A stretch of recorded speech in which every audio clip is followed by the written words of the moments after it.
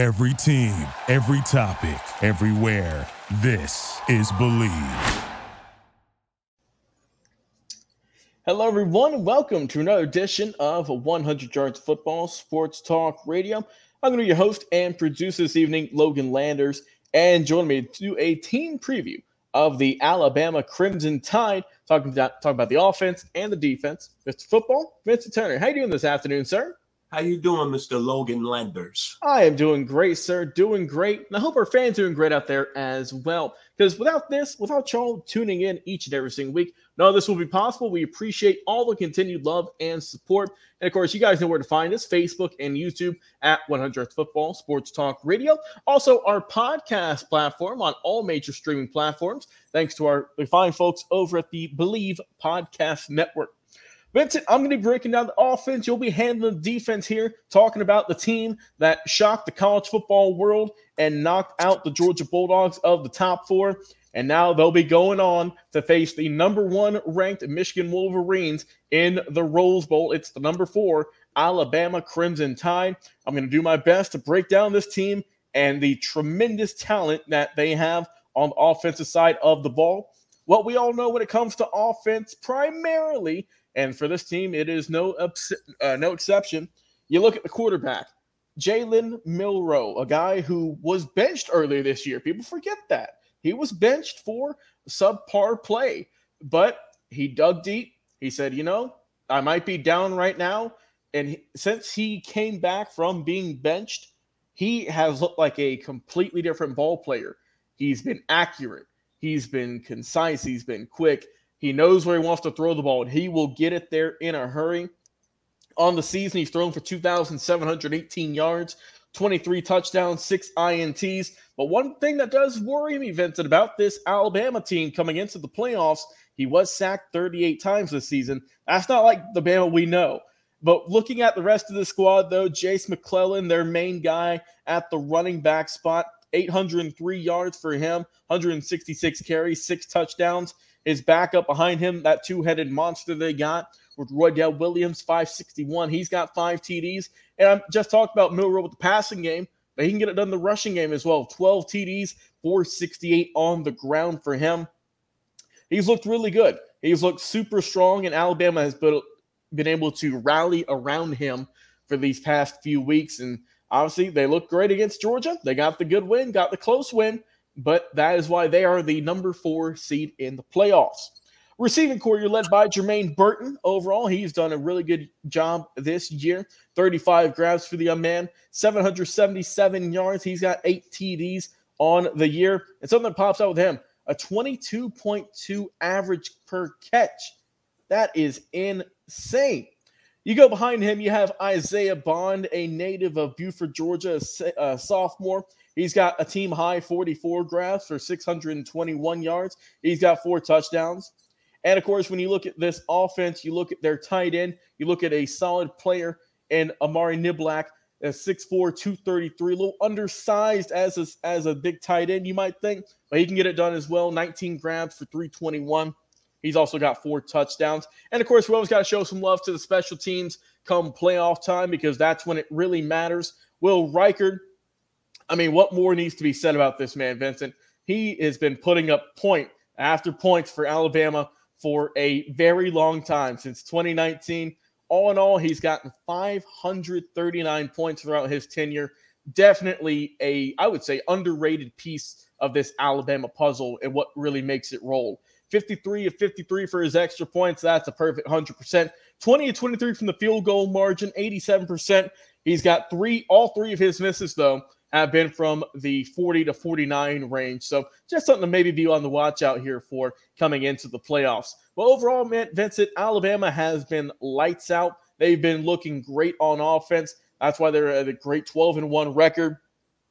All in all, they scored 56 touchdowns on the regular season. Third down percentage, 46.75. Not too shabby at all, if I do say so myself. And they have just been rolling like their name implies. They've looked great on offense. Tell me about defense, though. What can the Michigan Wolverines expect a heavy dose of coming into their Rose Bowl matchup? Well, when you're looking at the University of Alabama, and they have been the premier college football team in the South, And you think about all the great Alabama teams from the 60s defensively and all the great defensive players that played. And one thing, when you're looking at the overall scoop, it's always Alabama's had great players at every position. The defensive end position, Leroy Cook, Eric Curry, Mike Pitts. The defensive tackle position, Bob Baumhauer, Marty Lyons, Jackie Klein. Then you're looking at the linebacker position, Cornelius Bennett, Derek Thomas, Barry Krause, Dwayne Rudd, Woodrow Lowe. Then you're looking at the secondary, especially at the cornerback position. I said this several times on our platform, 100 Yards Football. Jeremiah Castile was the best cornerback I've seen during my years fighting the Southeastern Conference in the late 70s, early 80s as the best cornerback. Then you think about Antonio Langdon. Then you think about Don McNeil at the position, Mike Washington. And then at the safety position, how can you not forget Jim Bob Harris and Tommy Wilcox? Looking at this Alabama defense, speed, strength at every position. But what makes them go is they two defensive ends, Chris Braswell and my man Dallas Turner, who has my last name. Dallas Turner, to me, over the last month, has been the best defensive end / linebacker football player in the country. Go back to this past SEC championship game, Logan. Remember that one play when he took on that offensive tackle for Georgia and drove him back about 5 yards into the quarterback and got that sack? Oh, yeah.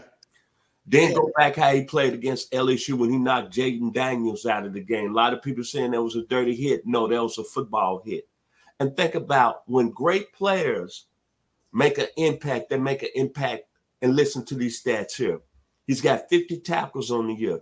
But of them 50 tackles, 14.5 been for losses. He's got 10 sacks. 10 sacks plus 14.5 tackles for losses. That's mean you making an impact on the defensive side of the ball. Then Teron Arnold.